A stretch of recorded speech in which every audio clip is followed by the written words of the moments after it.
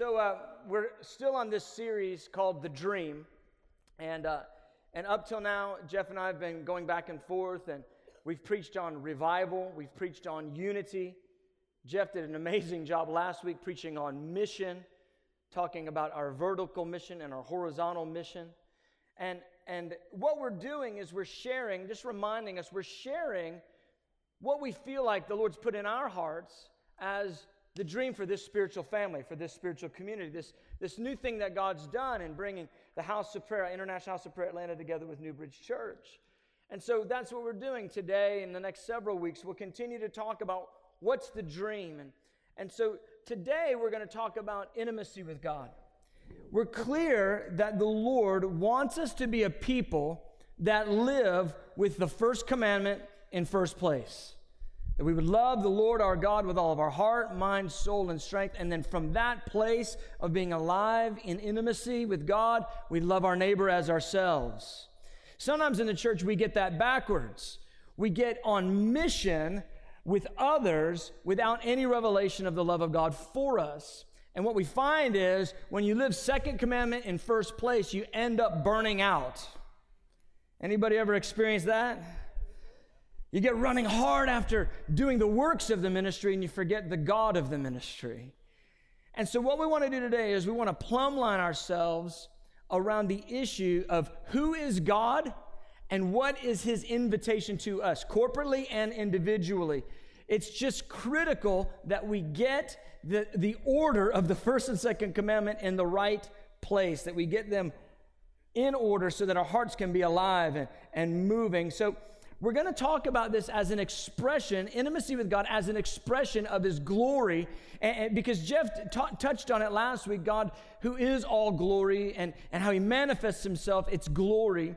And I just want to define this a bit. When we talk about the glory of God, we're not just talking about the power of God or the beauty of God. Yes, that's part of his glory, but we're also talking about the nature of God, who he is on the inside, the depths of God. When you see the word glory of God, think all of who God is. Everything that he is at the deepest part. And so when the Lord wants to reveal his glory, he's not just showing up as this all-powerful God trying to sort of blow our minds. He's showing up as a God who is all-powerful, all glorious, all wonder, all marvel, and who has depths inside of him that he wants to share with us. And so he doesn't ever want us to be a people that stand far off and just go, wow, he's amazing over there, God in eternity. But he wants us to be a people that draw near. And so if you remember with Moses, when the Lord came down on the mountain, most people miss this part of the story. God had invited the entire nation to draw near as a kingdom of priests. And what happened was they began to draw near to the fire and the glory of God, because he'd come down on the mountain with fire and glory. And as they began to draw near, they said, we can't do this.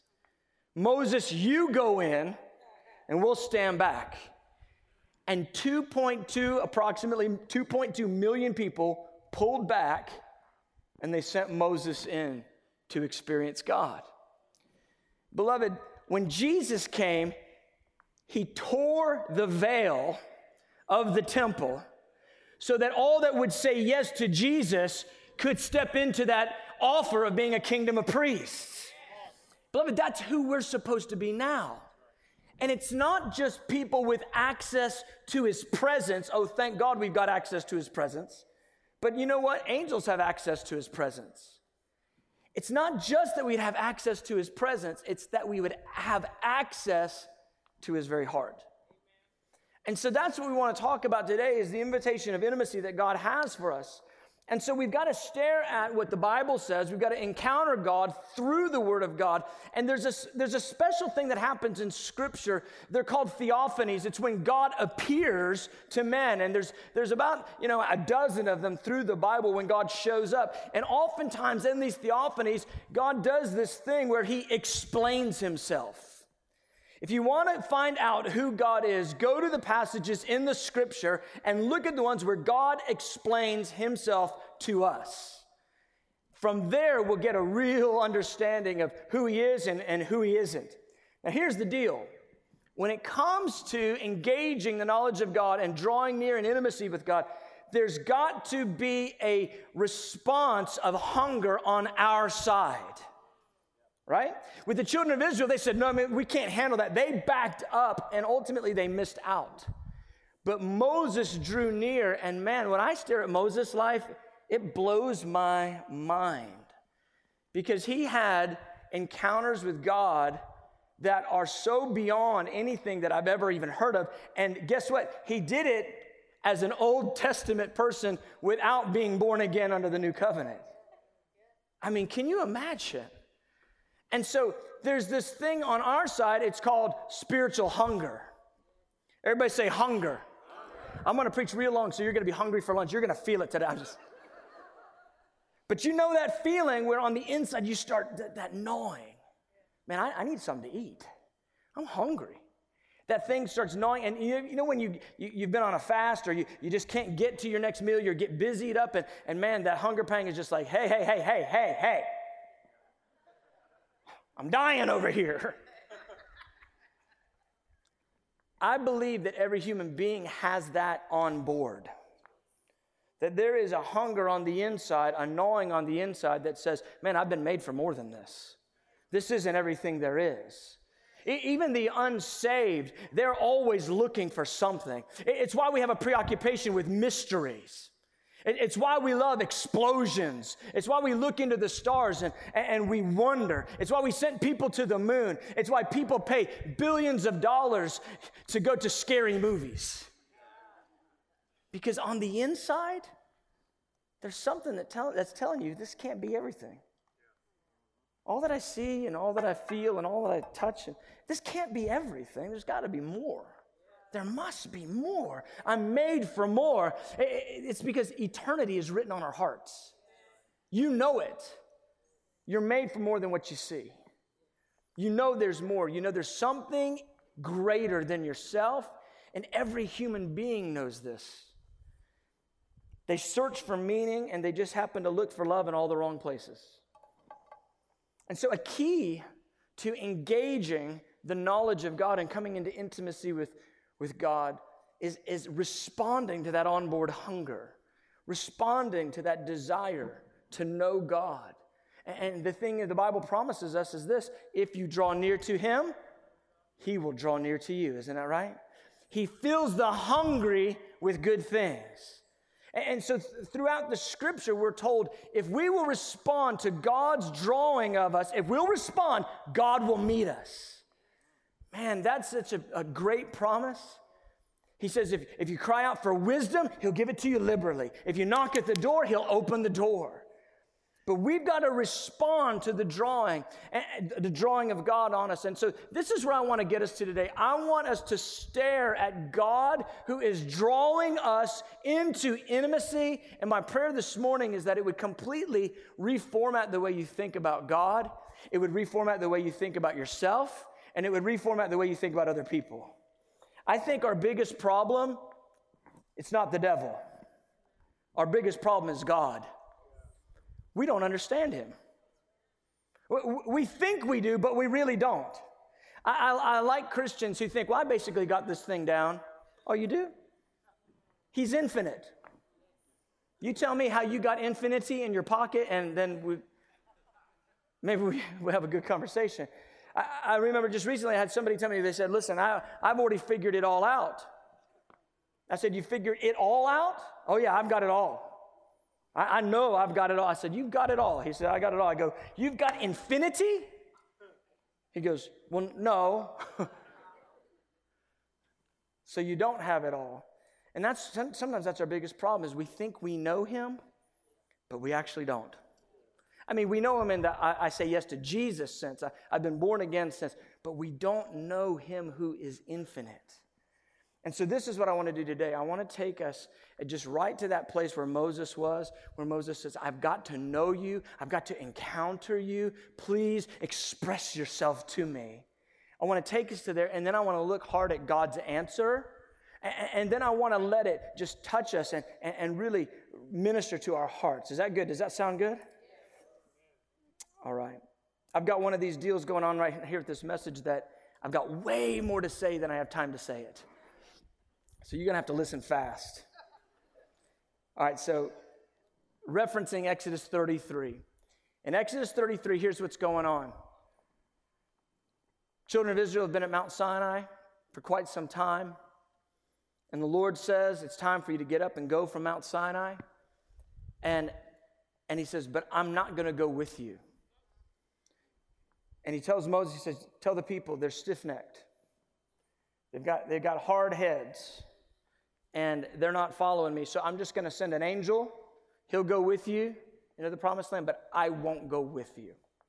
So we get that statement at the top of chapter 33, and then we get this little interlude, and the interlude talks about Moses' personal relationship with God. It's pretty fantastic. It says this, that Moses took his own tent, and he took it and he pitched it outside the camp of Israel.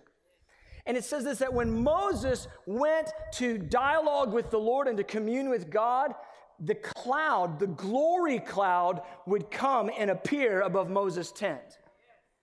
That's a pretty good quiet time, folks. That every time you go and pray, the glory of God appears above your tent and covers the door. He didn't even have to shut the door because God's glory did. And it was so powerful and so potent that the entire camp of Israel, it says they would come to their doors of their tents and they would stand and worship just towards the glory where it appeared over Moses. And the Bible tells us these incredible details. It says that God spoke to Moses face to face like he would speak to a friend. Like he would speak to a friend. Now we know, because later on in the chapter, God's going to say, you can't see my face to live. We know he wasn't actually looking at the face of God. The point is, face to face, it's a Jewish idiom. It just means front to front. There was nothing in the way. That it was God and Moses dialoguing. Have you slowed down your life lately enough to where it's just you and God dialoguing? It's just you and God. It's not what the Bible teacher says. It's not what the radio program says. It's not what the internet feed of the best daily verse or little instruction says. It's you and God slowed down face to face. Because I will tell you this, you aren't made to only drink from other people's wells. You're made to have a well of encounter with you and God face to face. That's what you're made for. Listen, that's what you are constructed for. You're not made to get encounter with God secondhand. You're made for something face to face with God. One of the most sad things when you look back in Christian history is that this concept of laity and clergy invaded the church, and that priests, people had it in their mind that they were the only ones that could speak to God, and that if you wanted to get to God, you had to go through another man. That's false. God always invited the people of God in. It was the people of God who said, no, we can't. So Moses got to go in. And then Jesus came and he tore the veil of the temple so the Holy Spirit could come on the inside of us. I've always wondered, why does God put the Holy Spirit inside of us? Well, of course, you have to get born again. Your spirit has to come alive. There's a theological construct there. But I just thought, why did you set it up that way? He wanted to be inside of us because he wanted to be close. You can't get any closer than inside. It's not like he's just following us around, little angel on our shoulder. He's on the inside of us, speaking to us from within, conforming our soul to his mind. We have the mind of Christ because Holy Spirit on the inside is directing us into the knowledge of God. You know, you got saved and all of a sudden you go, man, I slipped a cuss word the other day, but it didn't feel good at all. And the Holy Spirit goes, that's because that's not my word. That's not my flavor. That's not my flow. I want to transform you to the image of God. want to make you like me. And that's what Holy Spirit, God on the inside, is doing. He's drawing us into intimacy with God all the time. So you weren't made to go through someone else. You weren't made to talk to the priest. You weren't made to go through the pastor. Some people think, man, I got to talk to the pastor because the pastor's got a closer line to God. No, I don't. Are you kidding me? Jeff, are you kidding me? Dustin, are you kidding? Gabe, none of us have a closer line to God.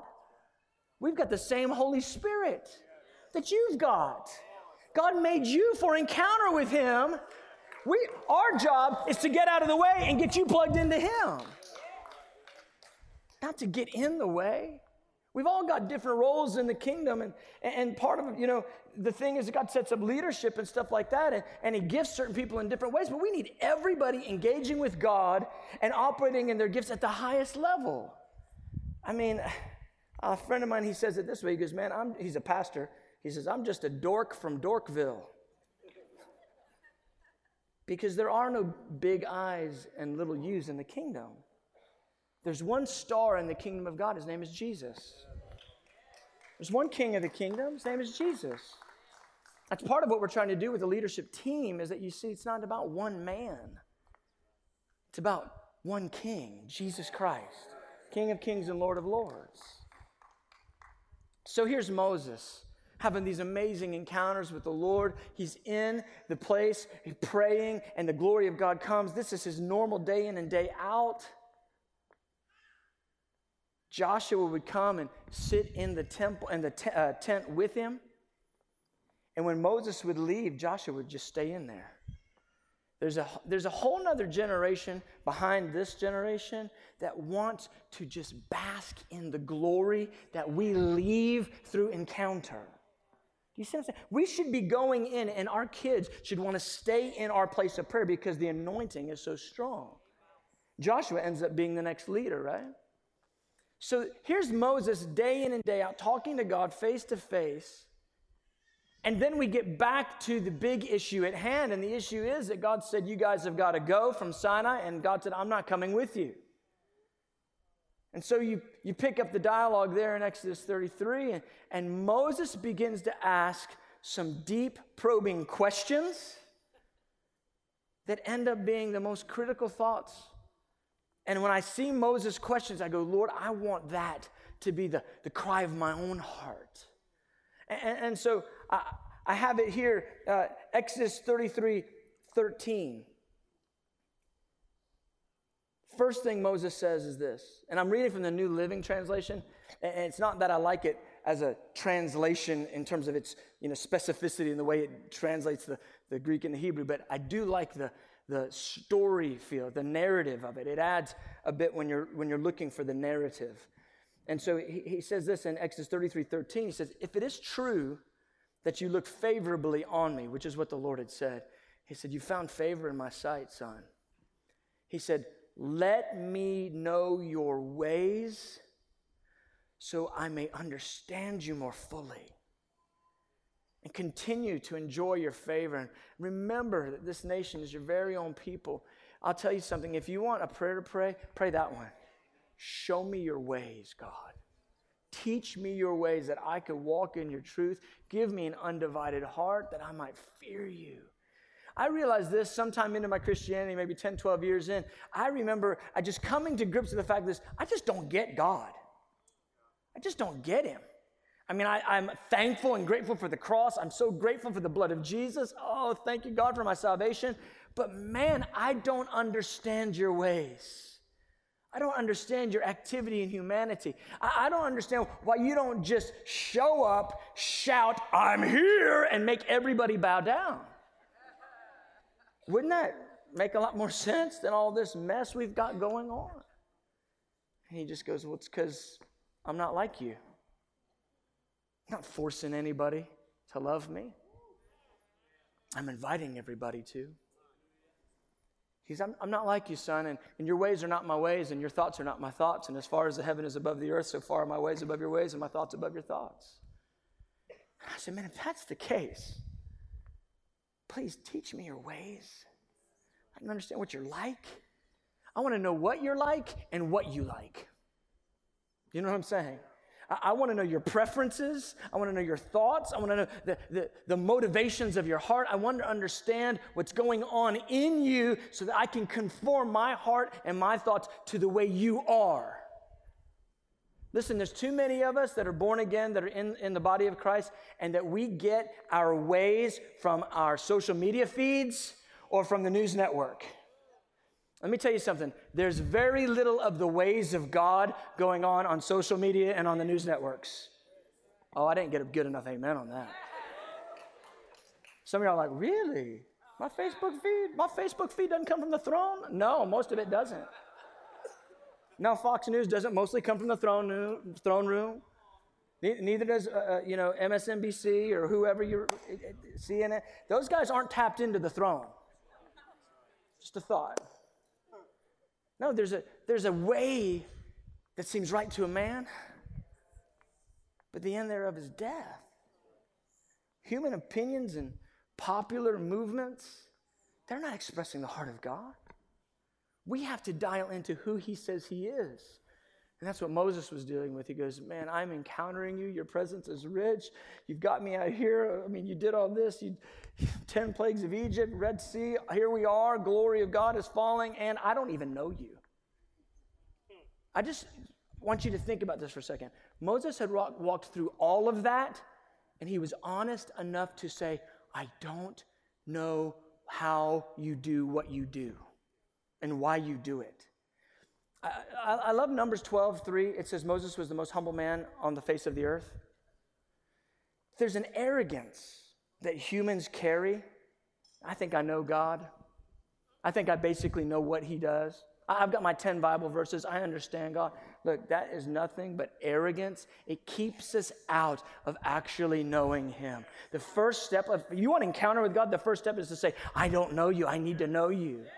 I humble myself before you, God. Please reveal to me your ways. Dustin mentioned just earlier that we were in this pastor's prayer meeting this week, and he was just downplaying it. I'm telling you what, these men came together. We began to talk about the desire we have for revival, the desire we have for God to take over in our churches. And man, guys were weeping, and we just said, you know what, we just have to pray. And we began to pray, and within like 3 seconds, everybody's on their knees. It was like, let's just pray. Oh, God. And we were down. These are pastors all in churches all around here. We were face down, and many of them were weeping, crying out to God for God to break in with his presence and power on the church. We are in a very unusual time. You know, I want it to be like this, that if you try to go to church and you try to miss God, that God has showed up in every single church, and you can't miss God no matter where you go. He's going to confront you no matter where you go. Man, it was powerful. And that was what was in our hearts. It was like, God, show us your ways. That's what Moses prayed. He said, teach me your ways. I want to really know you. And then he said this, Exodus 33:15. Then Moses said, if you don't personally go with us, don't make us leave this place. Don't make us leave this place. God, don't send us up out of here without you. I can't go with an angel. You're meeting with me face to face, and the glory of God is falling, and you're going to send a lieutenant, a created angel? No, don't make us leave if you won't go. And I'll tell you what, some of us have to embrace that cry in our hearts where we say, I will not go one more step unless the Lord has taken me. Unless God's taken me, I won't go. So many have went and they were never sent.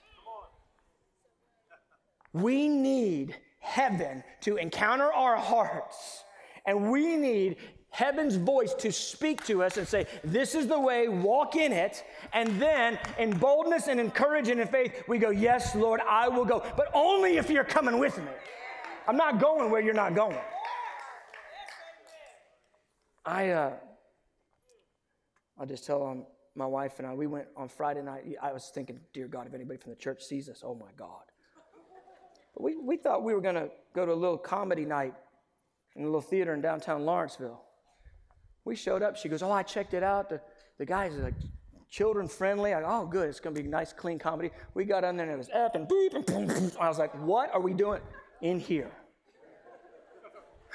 And I'm like, Holy Spirit, he's like, I'm not in there. I'm not in there.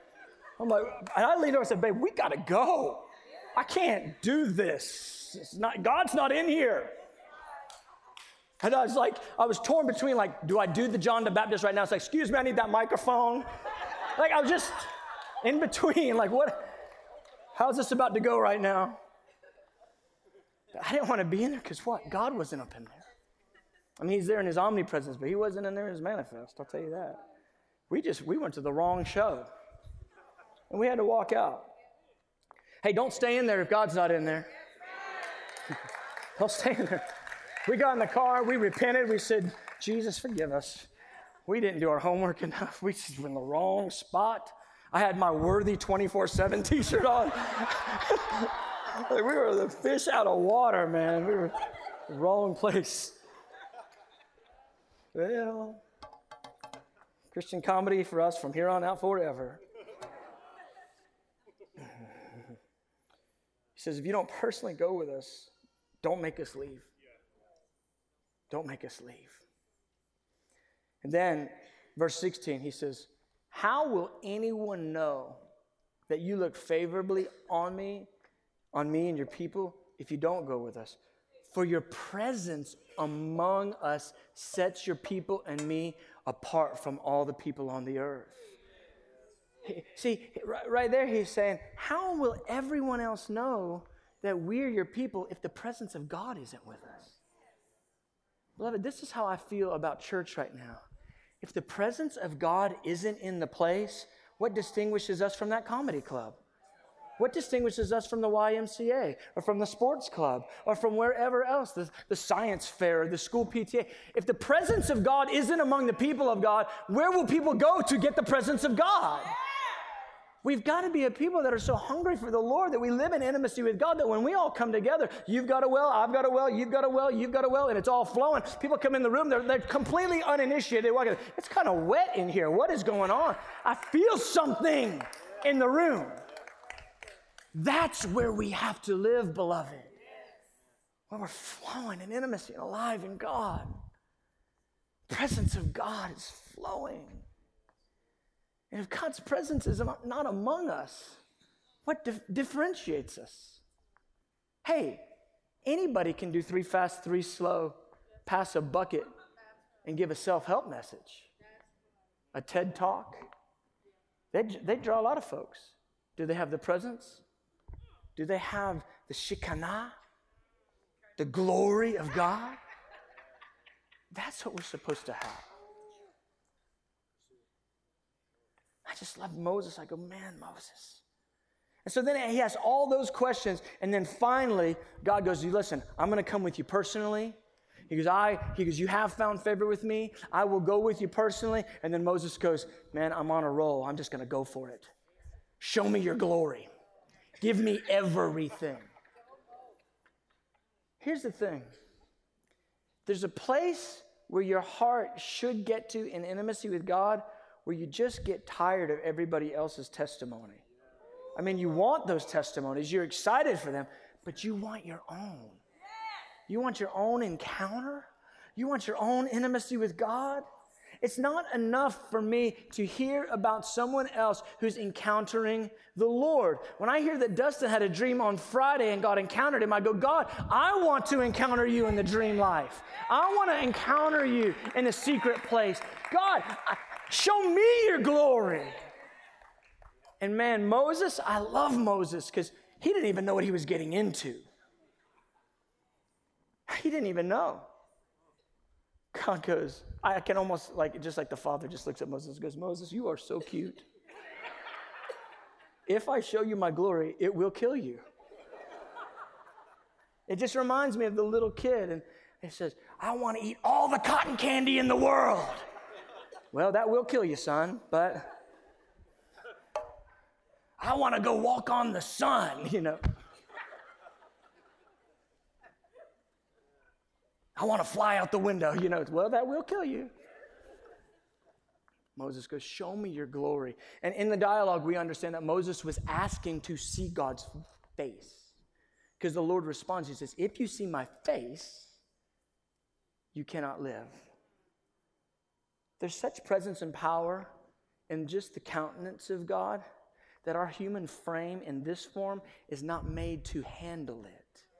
There's so much available in God, it would instantly disintegrate us.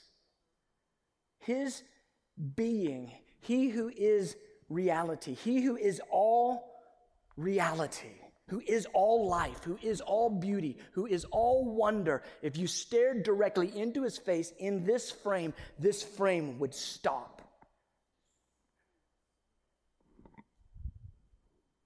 He's magnificent. He's glorious. He goes, show me your glory. God goes, you can't see my face and live, but I'll take you right to the edge. You see, if you have that kind of a heart, you say, God, I want everything there is. God will answer you, even if it's beyond what he can really give you. You know, like some stuff we just can't take, but he will take us right to the edge. He'll give you everything you can possibly take. He goes, I'll make all my goodness pass before you. You'll see the back of me. You won't be able to see the front. He goes, and I'll declare my name to you. And beloved, herein is the mystery. When God says his name to Moses, when he declares his name, he's declaring his nature. And when he declares his nature, he's manifesting his glory. Do you see that? The glory of God is the depths of who God is. So when he expresses his name and expresses his nature, he's telling Moses, this is who I am at the core, Moses. He's manifesting his glory to Moses. So when Moses says, show me your glory, and in a minute when God manifests himself, God's answering it and giving Moses everything he can give Moses without killing him. The name of God holds the nature of God, and when the nature of God is manifest, the glory of God is being manifest. Does that make sense? So then let's look at God's response. He tells Moses, he goes, all right, here's the deal. I want you to climb up in the mountain and bring 2 new tablets because you destroyed the old ones. Bring 2 new tablets. He goes, come on up in the mountain, be with me. He goes, I'll make all my goodness pass before you. And I'll declare the name of the Lord. I'll stand with you there and declare the name of the Lord. And here's what we have in verse 5 of Exodus 34. This is probably one of the most potent passages in all of Scripture. It's one that I refer to often because I don't get my theology from a system. I get it from God. I first start with, what does God say about himself? Do you see what I'm saying? If we start with God, that will then inform our systems. It will then inform our narratives. But we have to start with God, not what some systematic theologian said about him. Am I making sense? I'm saying we take those things and they inform us. They should inform us. There's many men, women who have gone before us and they've studied. But man, we have got to go to the source. What does God say about God? And then we can start from there. And Exodus 34 is one of those most precious moments where God tells us who he is. And this is the thing where we've got to come to grips with. If what we think about God doesn't match what God says about God, then what we think about God has to go, and we have to embrace what God says about himself, and then live our lives from that vantage point and not the one that we're carrying. Does that make sense? Do you know what another name for that is called? Repentance. Changing your mind so that you can have truth fill your mind and live from that place of truth. So Exodus 34, verse 5, now the Lord descended in the cloud and stood with him there and proclaimed the name of the Lord. And the Lord passed before him and proclaimed, the Lord God, merciful and gracious, long-suffering and abounding in goodness and truth, keeping mercy for thousands, forgiving iniquity and transgression and sin, by no means clearing the guilty, visiting the iniquity of the fathers upon the children and the children's children to the 3rd and the 4th generation. And the Bible says that Moses bowed himself to the ground. Now, in God's self-disclosure, in his revealing of himself, in his declaration of his name, we find so much about his nature. Let me just walk through each one of these implications, each one of these facets of his character that he reveals, and we'll just land with these points today. We get to stare into God. We get to understand his nature from his own mouth. So the first thing he says, the Lord God, Yahweh, Yahweh, El, God. He goes, merciful. Think about this for a minute. When God introduced himself to Moses, the first thing he says is, I'm merciful. Aren't you glad he didn't say, I'm powerful? I'm fearsome. What if he would have said, angry with sin? No, the first thing out of his mouth is merciful. What does merciful mean? It means I forgive those who have done wrong. It's what I do. It's who I am. See, mercy isn't something that's given to people who do right all the time. The only need that people have for mercy is when they do wrong, right? Yeah, you know, we're called to be merciful. Blessed are the merciful, they shall receive mercy. To begin to actually give mercy, you actually have to have somebody who's done you wrong so you can do mercy. Does that make sense? Why does he say, blessed are the merciful? Why does he call us to be merciful? Because it's his nature. His nature is to be merciful to those who don't deserve it. This is God. The first thing out of his mouth in his self-disclosure is, I am merciful. It's who I am at the core. And then he goes, compassionate. Gracious or compassionate. It means this: he knows your frame and he knows your dust. He knows your propensity to be weak. I just love how people try to act like there's something in front of God. Well, praise God, I just know, praise God, glory to God, amen. I just tell him what God said. You better humble yourself and then just decide if you actually even know him. Job. I mean, when you read the book of Job, it's so intense and a little bit funny because Job goes, oh, this bad is happening to me, but if God would just show up, I'd tell him a thing or two, basically, he says that. And then God goes, oh, really? How about I show up? And then God shows up in a whirlwind, begins to speak to Job, and Job goes, I heard about you from the hearing of the ear, but now my eyes see you. He goes, I put my hand to my mouth and my face to the dust. And then God goes, who are you who darkens knowledge with words without wisdom? If there's a phrase you never want God to say to you, it's that phrase. Who are you that darkens knowledge with words without wisdom? And then God goes through this series of questions with Job. He goes, who made the platypus? How does rain form in a cloud, Job? Tell me if you know. I mean, it's just bad. It's like, oh, ow, oh, ee, eh. By the time Job gets to the end of this time where God's expressing his own nature, Job goes, I am sorry. He goes, I put my face to the dirt. You're great, and I don't know you. He's compassionate with us, though. See, that's compassion when the one who's all-powerful shows up and goes, you don't really know me. Boom! See? You don't know me. Now stop, Job, and I'll draw near to you again. Merciful, gracious, long-suffering. The words there actually mean slow to anger. You know, the thing about long-suffering, the word doesn't really express who God is, because for you and I, when we have to be patient a long time, we feel like we're suffering. Oh, man, this is taking forever, man. It's taking me forever. I can't believe how long I have to wait. How long has it been? 5 minutes, man. I'm dying. How long is this microwave going to take? Man, this fast food line, it's taking forever. We suffer if we wait half a second. God's waiting on us. But the interesting with God is he's patient, infinitely patient. Long-suffering doesn't describe his nature at all. He never suffers when he waits alone. He doesn't suffer in it. He's actually love in it because love is patient. That word construction is more like this: slow to anger. He doesn't get mad easily.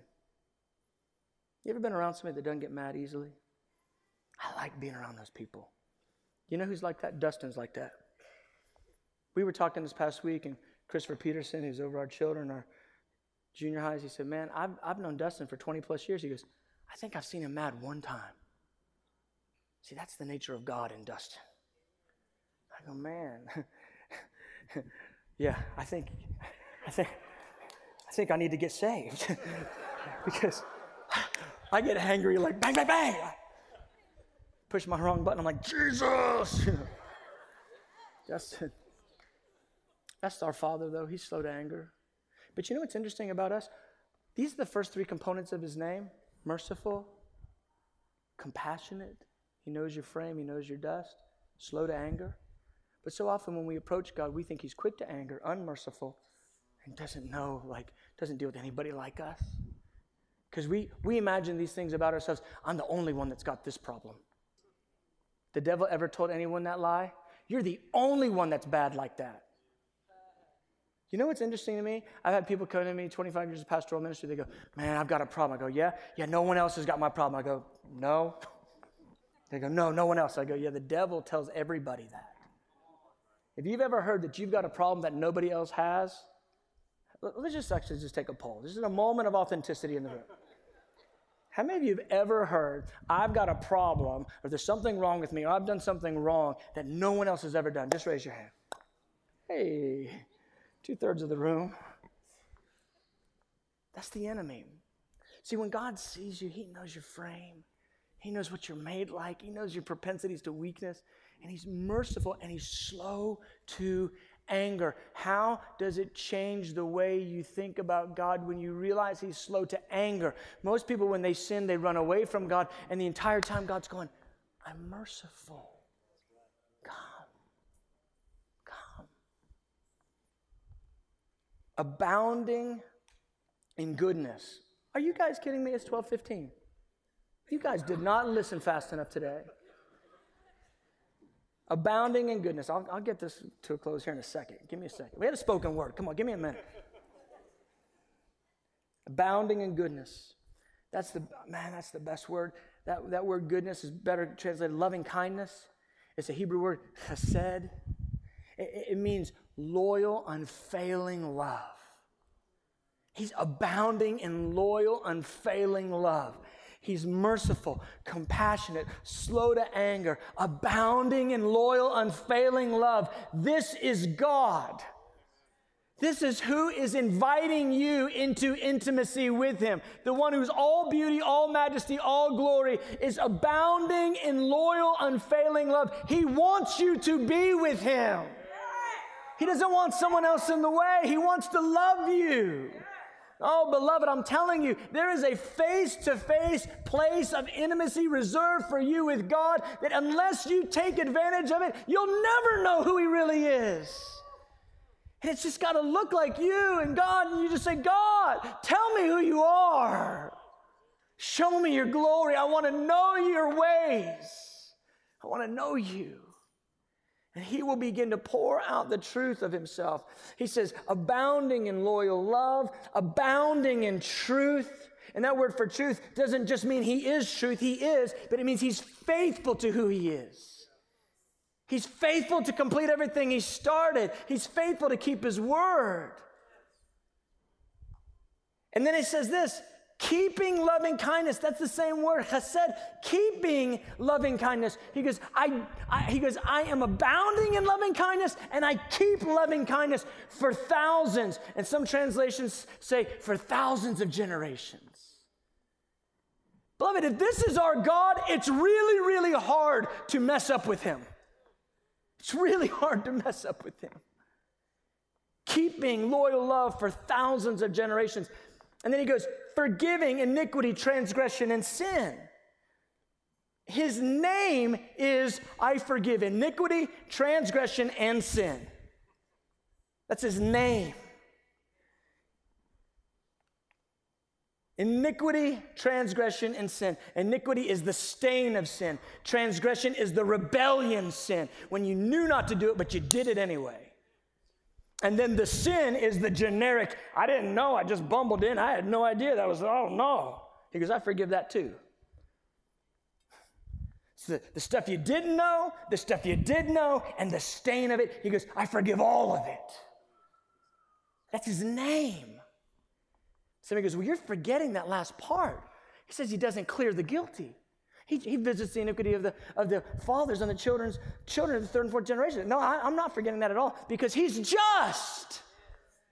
And see, he can't be all the first things and not be all the second things, because the second thing is about those who will not repent. He can't just be all this lavish love stuff without being just, because then his love wouldn't be real. It's his justice that verifies the truth of his love. The God who is fire, the fire of love and the fire of judgment and justice come out of the same fire. This is who our God is.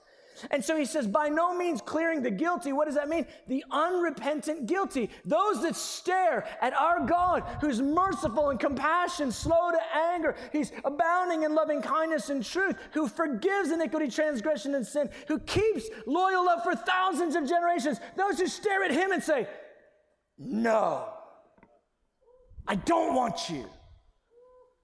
I'm God, you're not. He goes, I cannot clear you. In fact, that decision you're making will bleed down in the generations of your children. The sin will visit down 3 and 4 generations when you say no to me who am love. This is his glory, beloved. And just to wrap it up, when we see Jesus in John 17, he says, Father, I pray that those that you've given me would be with me, that they would behold my glory.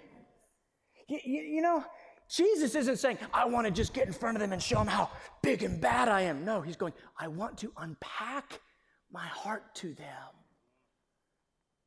See, Jesus is thinking about you and I right now, and he is wanting intimacy with us. And I'll tell you, beloved, as we continue to grow and build this spiritual family, we're going to build on the knowledge of God. We're going to build on Jesus at the center, on the preeminence of the nature and the knowledge of Jesus Christ. None of us deserve the accolades. He deserves all the glory. He deserves all the love. He deserves all the worship. We're going to continue to build on the nature and the knowledge of God, and we're going to declare who he is, and we're going to live in light of it. I just have to call you to this. It's not enough for me to get up here and expound the knowledge of God. This is all I'm doing is reading you the menu. Somebody goes, well, I didn't get fed. Well, because you didn't go and order the food. All the pastor's supposed to do is read the menu to tell you what's on it so you can go home and then order what you heard or walk out what you heard. That's how it's supposed to go. People tell me, they'll come around looking for a church and they'll say, well, I was going to such and such, I wasn't getting fed. I go, well, you won't get fed here either.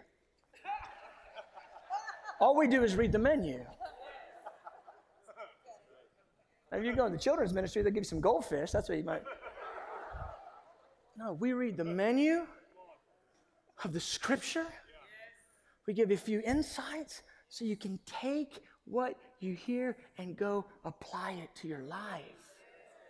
I'm going to walk this thing out. And so what am I asking you to walk out? I'm asking you to walk out intimacy with Jesus. Living from that place of that fountain of his love, his lavish love poured out on us, and let it change the way you think, the way you feel, the way you act. Amen. Amen and amen. All right, let's stand to our feet.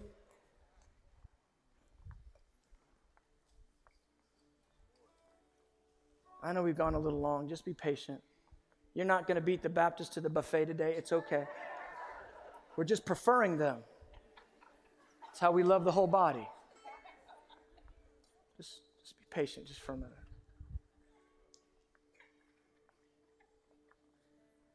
I just want us to tap into that thing that Moses had. He just said, God, I've had all these encounters with you, but I don't know you. I need to know your ways. I want to see your glory. Show me your face, Lord.